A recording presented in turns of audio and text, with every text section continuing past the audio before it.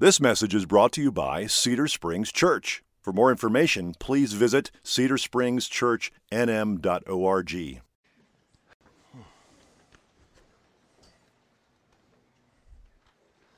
Looks like somebody left a book up here. How to Be a Grouch.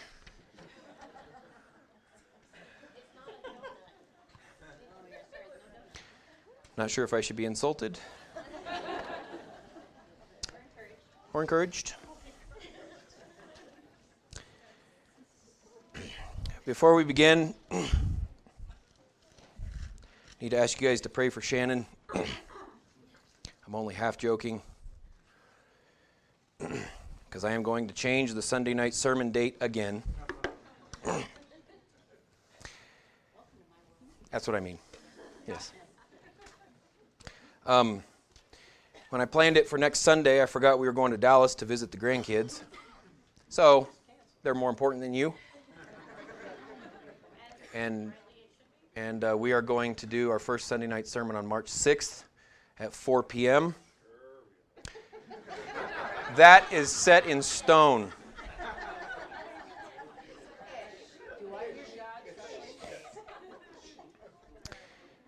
"4 p.m., March 6th. Pretty sure that's a Sunday. Let's pray.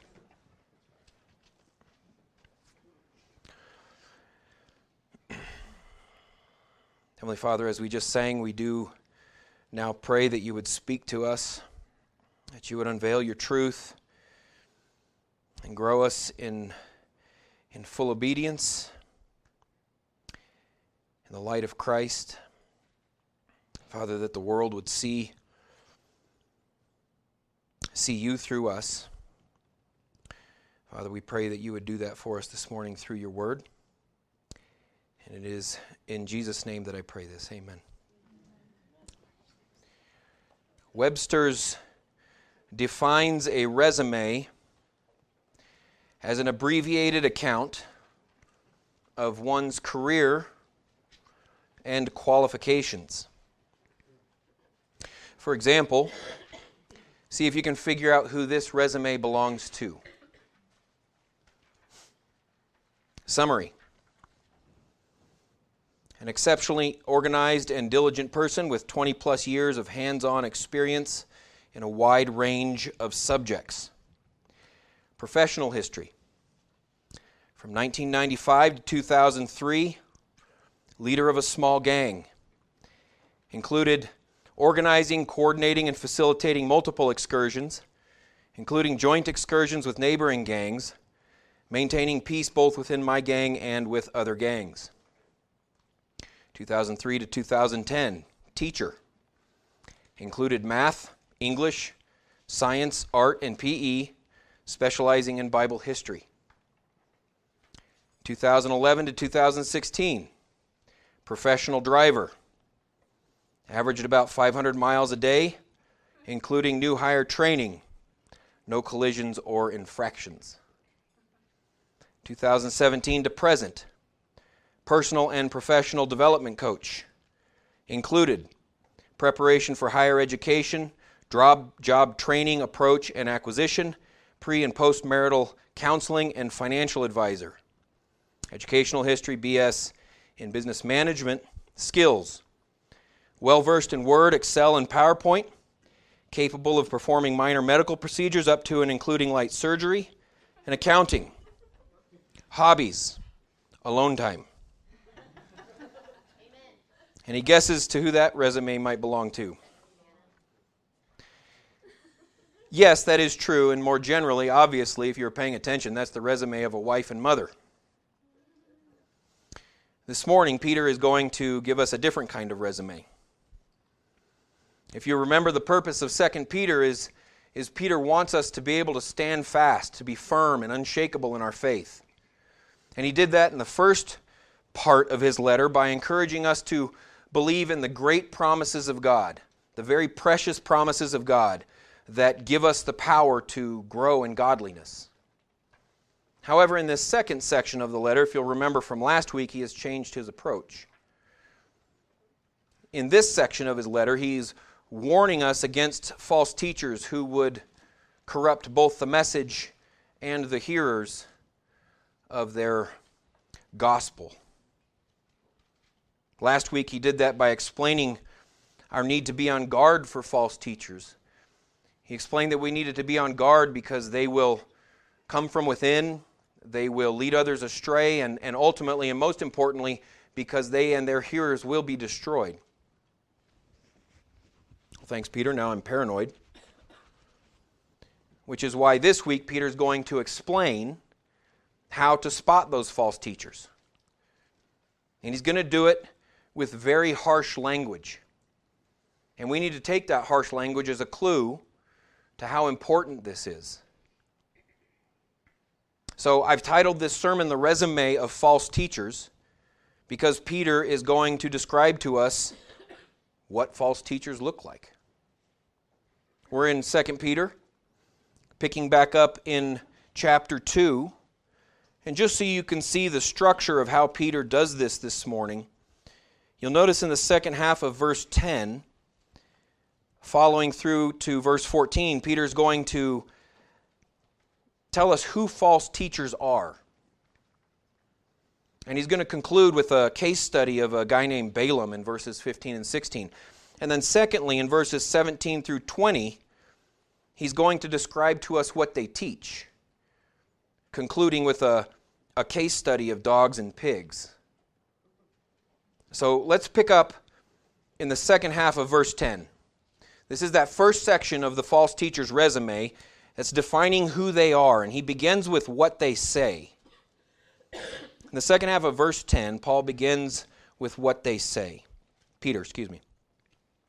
He says, bold and willful. They do not tremble as they blaspheme the glorious ones. Whereas angels, though greater in might and power, do not pronounce a blasphemous judgment against them before the Lord. But these, like irrational animals, creatures of instinct, born to be caught and destroyed, blaspheming about matters of which they are ignorant, will also be destroyed in their destruction, suffering wrong as the wage for their wrongdoing. They count it pleasure to revel in the daytime. They are blots and blemishes, reveling in their deceptions while they feast with you. What I want you to notice is that 3 times in 3 verses, Peter describes what false teachers say as blasphemy. But he said it in a weird way, didn't he? He said these false teachers blaspheme the glorious ones, while angels won't dare blaspheme them. Therefore, like irrational animals, these false teachers are born to be destroyed because they blaspheme about things which they are ignorant, he says. What does that mean? I mean, blaspheming, that's understandable for false teachers. We can understand blaspheming. But what are they arrogant about? What are they ignorant about? And who are the glorious ones? Let's knock that one out first, the glorious ones, because that's relatively simple. Who are they? Well, putting it simply, see, Peter is talking about evil spirits like Satan and demons. They're those fallen angels who are still nonetheless glorious. How do I know this? Well, because scholars believe that Jude built his letter on Peter's, but with some added detail. And so speaking of false teachers, in verse 8 and 9, Jude, and you can just listen to it, you don't have to turn there. Jude says this. He says, yet, speaking of false teachers, he says, yet in like manner, these people also, relying on their dreams, defile the flesh, reject authority, and blaspheme the glorious ones. But when the archangel Michael was contending with the devil, he did not presume to pronounce a blasphemous judgment, but said, the Lord rebuke you. So the glorious ones are the evil spirits, or Satan, you might say. But how are these false teachers blaspheming? Well, Peter tells us that their blaspheme is bold and willful and ignorant. In other words, it's arrogant ignorance. It's a very dangerous combination. Look again at the second half of verse 10. Peter says, bold and willfully they do not tremble. Meaning their arrogance is that they should tremble if they knew what they were talking about. And then look again at verse 12. He says they blaspheme about matters of which they are ignorant. So again, what is their arrogantly ignorant blasphemy? They ignorantly think that they can blaspheme or judge or condemn evil spirits. And Peter says that ignorance will actually be their destruction. We see this all the time. False teachers tend to be obsessed with evil spirits. They're constantly talking about the realm of demons and how you need to talk against them and fight against them and speak against them. But Peter says they're like irrational animals. It's like they're a lion who thinks they can kill a man. So they do not tremble when they ignorantly attack something who could easily destroy them. Give you an illustration. There's a false teacher named Todd White,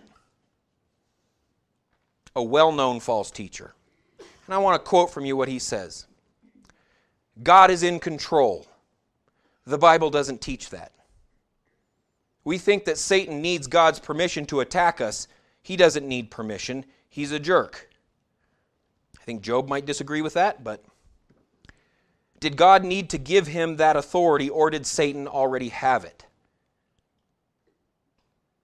The point is that White is ignorant to the fact that the only reason evil spirits haven't destroyed him is because God hasn't allowed it.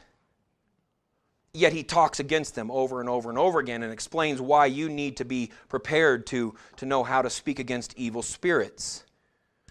To put it bluntly, like Peter, I'll take a note from Peter's language here. Rather than listening to some roided out lunatic, look at what Scripture says.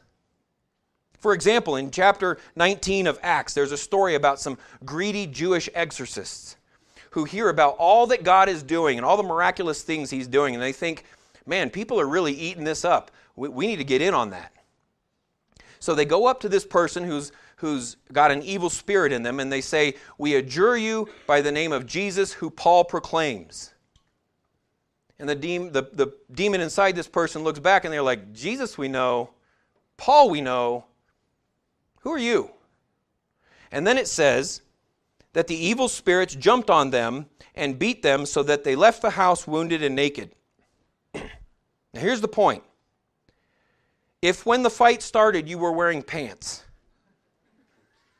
and when the fight ended you were not wearing pants, you lost.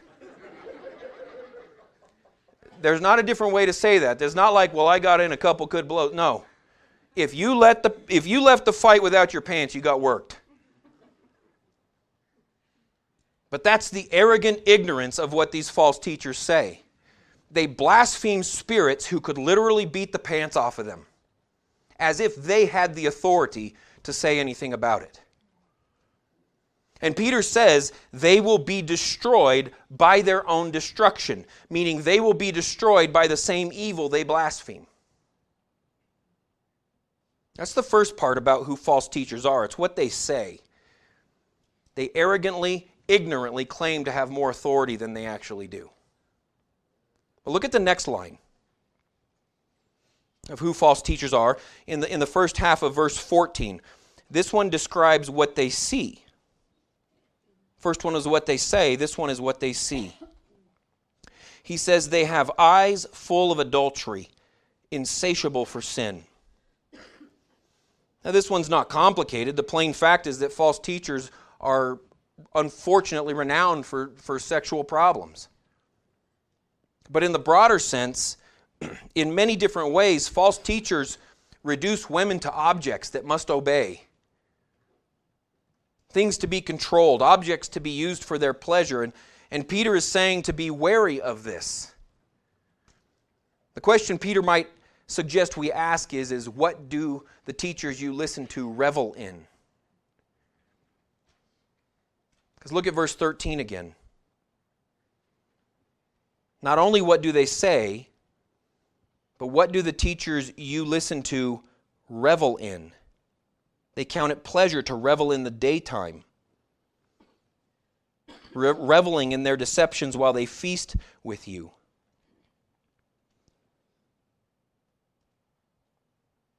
I'll give you an example. The Mormon Church urges you to listen to Joseph Smith and Brigham Young. Yet for dozens of years at least, they have spent millions of dollars trying to scrub away how many times both of those men were accused of rape from the historical record. Peter says that these things will become visible in the daytime. They'll become visible in your conversations at dinner. The point is, does a teacher's life stack up to what they teach? Does what they say match what they are? Who they act like when you're with them on a day-to-day basis? First, what they say, and second, by what they see. And the last line in this section describing who false teachers are is what they seek. Look at the second half of verse 14. He says, they entice unsteady souls. They have hearts trained in greed, accursed children. Plain and simple, Peter says that false teachers seek wealth. It's one of the giveaways. He says, in fact, their hearts are trained in it. That word for trained is gymnazo. It's that word that literally comes from the word naked in Greek. It's that physical training, that rigorous training that Greeks would do naked. So what he's saying is like a skilled athlete who spends hours each day training their body, these false teachers are practiced in greed. But how exactly are these false teachers seeking money? Well, the case study of that Peter uses of Baal, it gives us a window into the answer to that question, how they actually seek money. Look at verse 15. He says, forsaking the right way, they have gone astray. They have followed the way of Balaam, the son of Beor, who loved gain from wrongdoing, but was rebuked for his own transgression. A speechless donkey spoke with human voice and restrained the prophet's madness. So what he's talking about in Numbers 22, you can read the whole story of Balaam if you like, but Balaam was a prophet or a seer for the nation of Israel. And the nation of Israel was camped out right by the Jordan, preparing to invade Moab. And the king of Moab had already seen what they had done to the Amorites, and he was terrified of what this army was going to do to him, and so he came up with a plan. He approached Balaam, this prophet or this seer, and offered him excessive wealth. He offered him his house, the full of his house in money. I'll fill my house with gold and silver, and that's what I'll give you, to prophesy against Israel. And Balaam's greed being too much, he eventually agreed. In other words, what these false teachers are skilled at, what they're trained in, what they're practiced in, is using the gospel to build their own wealth. We see that all the time. It's kind of a cliche. There's an evangelist named Justin Peters. He was born with cerebral palsy. And he tells the story about how his father first became interested in religion. He says that when he was 16, a neighbor came to his father and said, hey, if you have enough faith, your son, God will heal your son. And at age 16, of course, his father and he were willing to do just anything for that. So this neighbor told his father about a faith healer named Nora Lamb who was coming to town. So they went desperate for any help. And as Miss Lamb was doing her healing, she saw Justin and his father approaching the line where she was going to be doing this healing. And the way Justin describes it is he says she saw him with his crutches and his deformed legs and instantly knew it was time to leave. And so she started to walk out. But his father, not taking no for an answer, ran up, stood in front of her and stopped her and said, please, I need you to heal my son. He says needing to do something in front of the crowd because the crowd had seen what had happened. What this Miss Lamb said was, Mr. Peters, what's your financial situation? And his father said, what does that have to do with anything? And she responded, and I quote, "The more money you give to the Lord's work, the more likely it is that He will answer your prayers, and I don't think you have the resources to heal your son." They use the gospel for their own wealth. This is who false teachers are. This is what they say, what they see, and what they seek. They say blasphemous things about evil spirits. Their eyes are full of adultery, and their hearts are trained and practiced in using the gospel to develop their own wealth. But just so you know where Peter's coming from, just so you know why Peter takes these elements of the false teacher and presents them to us, let me juxtapose for you these false teachers with someone else. Rather than arrogant ignorance, in John chapter 12, verse 49, Jesus said, "For I have not spoken on my own authority, but the Father who sent me has Himself given me a commandment what to say and what to speak." Rather than objectifying and using women, in John chapter 8, Jesus defended a woman who had been caught in adultery from an unfair execution. Throughout the Gospels, Jesus healed many, many women. And in John chapter 20, the first person that Jesus chose to reveal Himself to after the resurrection was a woman named Mary Magdalene. And rather than a heart trained in greed, in Matthew chapter 8, a scribe asked Jesus if he could follow him, and Jesus told him, "The foxes have holes and the birds have nests, but the Son of Man does not have a place to lay His head." Jesus preached from borrowed boats. He multiplied borrowed food. He rode a borrowed donkey, and He was buried in a borrowed tomb. The point that Peter is making is that these false teachers are the antithesis of our Savior. Our Savior was literally humility incarnate, not an arrogant blasphemer. He cherished and loved those who were weaker and outcast in the society. He didn't prey on them for His own pleasure, and He literally served us to death, asking for nothing in return, much less money. That's the first section of a false teacher's resume, who they are. They are opposite of our Savior. But Peter tells us that there's another way we can detect these false teachers. I want you to look at the second section of their resume, which details what they teach. In 17 and 18, look how Peter calls them waterless mists. He says, "These are waterless springs and mists driven by a storm. For them the gloom of utter darkness has been reserved. For speaking loud boasts of folly, they entice by sensual passions of the flesh those who are barely escaping from those who live in error." In other words, what Peter is saying is that preachers should be soaking their hearers with sheets of living water. They should be offering the satiating good news of the gospel, the good news that Jesus Christ has paid for your sin by taking it all on Himself. They should be dousing their hearers with the fact that Jesus conquered the grave, and the refreshing call that all you need to do is believe in this, and He'll share it with you. But Peter says that these false teachers are like waterless mists, which we in New Mexico are all too familiar with. They're like a cloud that never rains.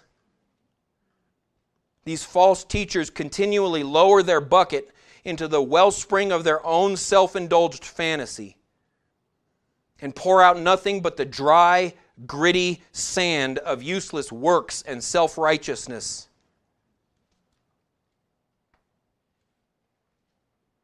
When I was in the 6th grade, I was at a summer camp. And late one night, the counselors came and woke us up for this surprise hike, moonlight hike to this overlook. And it all sounded good, except for they didn't tell us that this was like a 5 to 6 mile hike up a mountain, and the person leading the hike was some Iron Man freak show. So none of us brought water or anything. By the time we get to the top of this mountain, we're all dying of thirst. And the counselors say, luckily, hey, we brought you some snacks, thank God. But as we're rummaging through the supplies that they had brought, we realized they had brought bags full of Skittles and salted peanuts. Like the perfect combination to suck every last vestige of moisture out of your mouth. These false teachers are like salted peanuts to hikers searching for living water. They dip their buckets into their wells and offer gallons of obligation and works to people who are already dying of thirst from striving. And to make matters worse, look again how they do this in the second half of verse 18.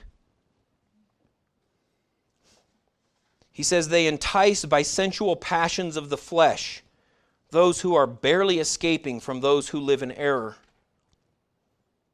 So, Peter's separating two groups here. You have some people who just don't care at all about the gospel. They're against God and everything. Those are the people who live in error. But then you also have these people who are trying to escape that error. They've recognized something about their own sin, something about themselves that needs help. People who have recognized that they're thirsty, but they don't know what to do. And Peter says these false teachers, like a cloud armed with proud boasts of success, they entice these people by promising them the satisfaction they're searching for. But these false teachers play on their hearers' their ignorance. And they entice them with the passions of the flesh, exactly what they need to be escaping. Think of it this way. See if this sounds familiar. Playing on their desire for refreshment, these false teachers promise to satiate their passions for health and wealth and prosperity instead of forgiveness for their sins. They promise their best life today instead of hope for tomorrow.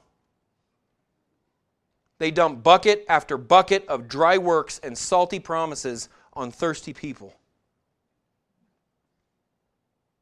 And because of this, look what Peter says they actually offer those thirsty people in verse 19. He says they promise them freedom, but they themselves are as slaves of corruption. For whatever overcomes a person, to that he is enslaved. For after they have escaped the defilements of the world through the knowledge of our Lord and Savior Jesus Christ, they are again entangled in them and overcome. The last state has become worse for them than the first. For it would have been better for them never to have known the way of righteousness than after knowing it to turn back from the holy commandment delivered to them. In other words, he's saying these false teachers' message of freedom, it can barely be heard over the clanging of the chains dragging behind them. Now, I know it's a little confusing to try to break apart those sentences there that we just read, but it's very important to understand the details. It's very important to break apart that sentence because what Peter is describing there, and not only because there's a kernel of truth in it, but because the distortion that he's describing is alive and well today. The truth is this: we have been called to freedom.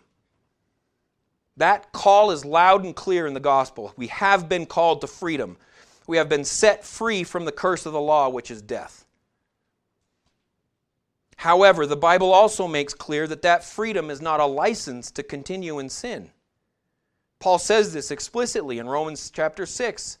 He says, are we to continue sinning so that grace may abound? Absolutely not, he says. But look, that's exactly what these false teachers are saying. They're promising freedom while they entangle their hearers in defilement. In other words, what they're saying is that because you believe in Jesus, you can live however you want. Jesus is like a cosmic genie passing out get-out-of-jail-free cards. Today it sounds like, do you want to be rich, successful, powerful, happy, content? God will do that for you.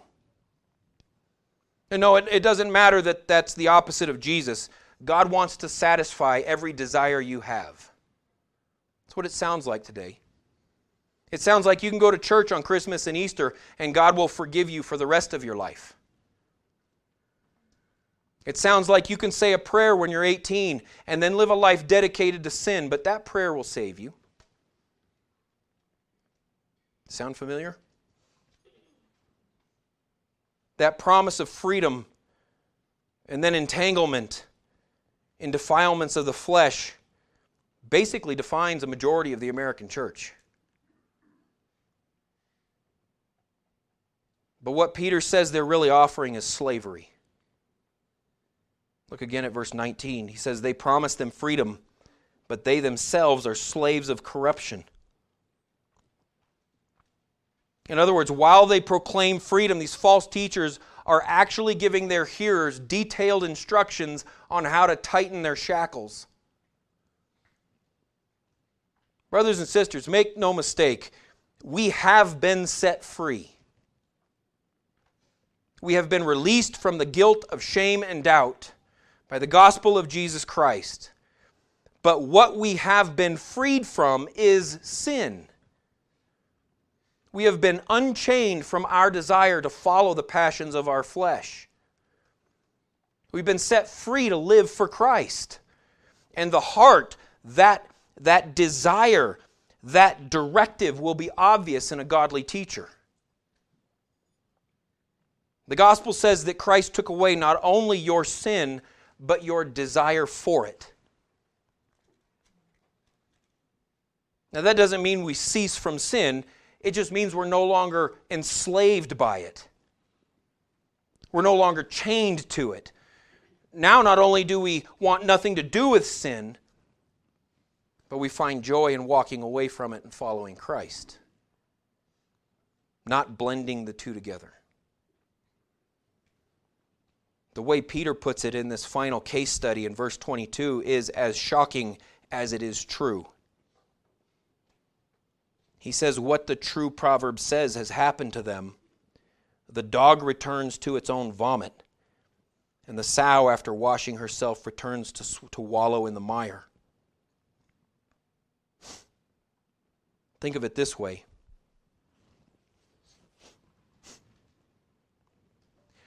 What Peter is saying is we have been freed from our vomit and mire.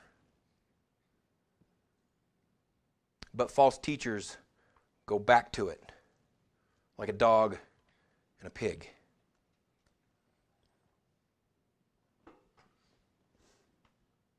Peter wants you and I to be saturated with the gospel of freedom. Like camels walking through the dry wilderness of this life. Well versed in the gospel of freedom and sin, freedom from sin in Jesus, and ready to identify false teachers who would render that living water stagnant and putrid.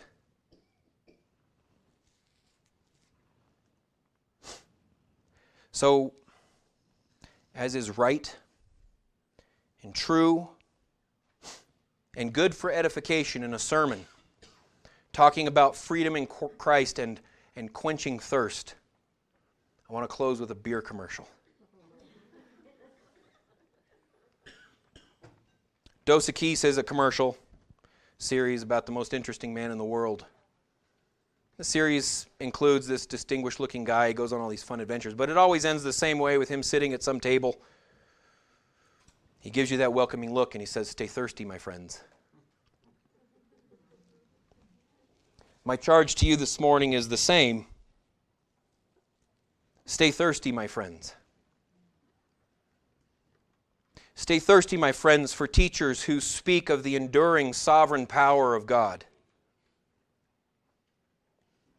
For teachers who seek to build up the weak and the outcast through the power of the gospel. And who seek the treasure of eternal life with Christ. Stay thirsty for the living water of freedom from sin that's found in Christ alone. And stay thirsty for preaching that shows you not only how, but why you want to leave the chains of sin behind. Stay thirsty, my friends. Thirsty for the death-quenching living water of Jesus Christ, who died and rose again to submerge you in the living water of eternal life with Him. Let's pray.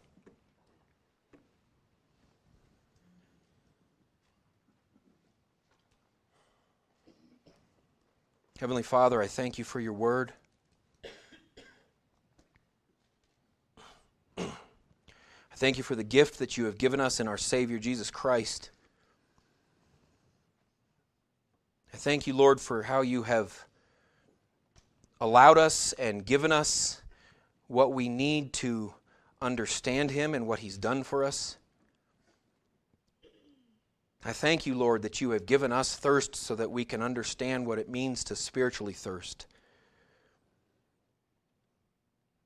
I pray, Lord, that you would grow in us a thirst for Christ that cannot be quenched by anything except for the pure, unadulterated gospel of forgiveness and grace and life in Him. Father, I pray that you would display to the world how we have been satisfied by that water. I pray that they would see how quenched our thirst is, and that they too would want some of that water. Father, you have done this for us through the work of our Savior on the cross. The good news that He died for our sins and rose again to defeat death that we couldn't defeat. And so it is in His name that I pray these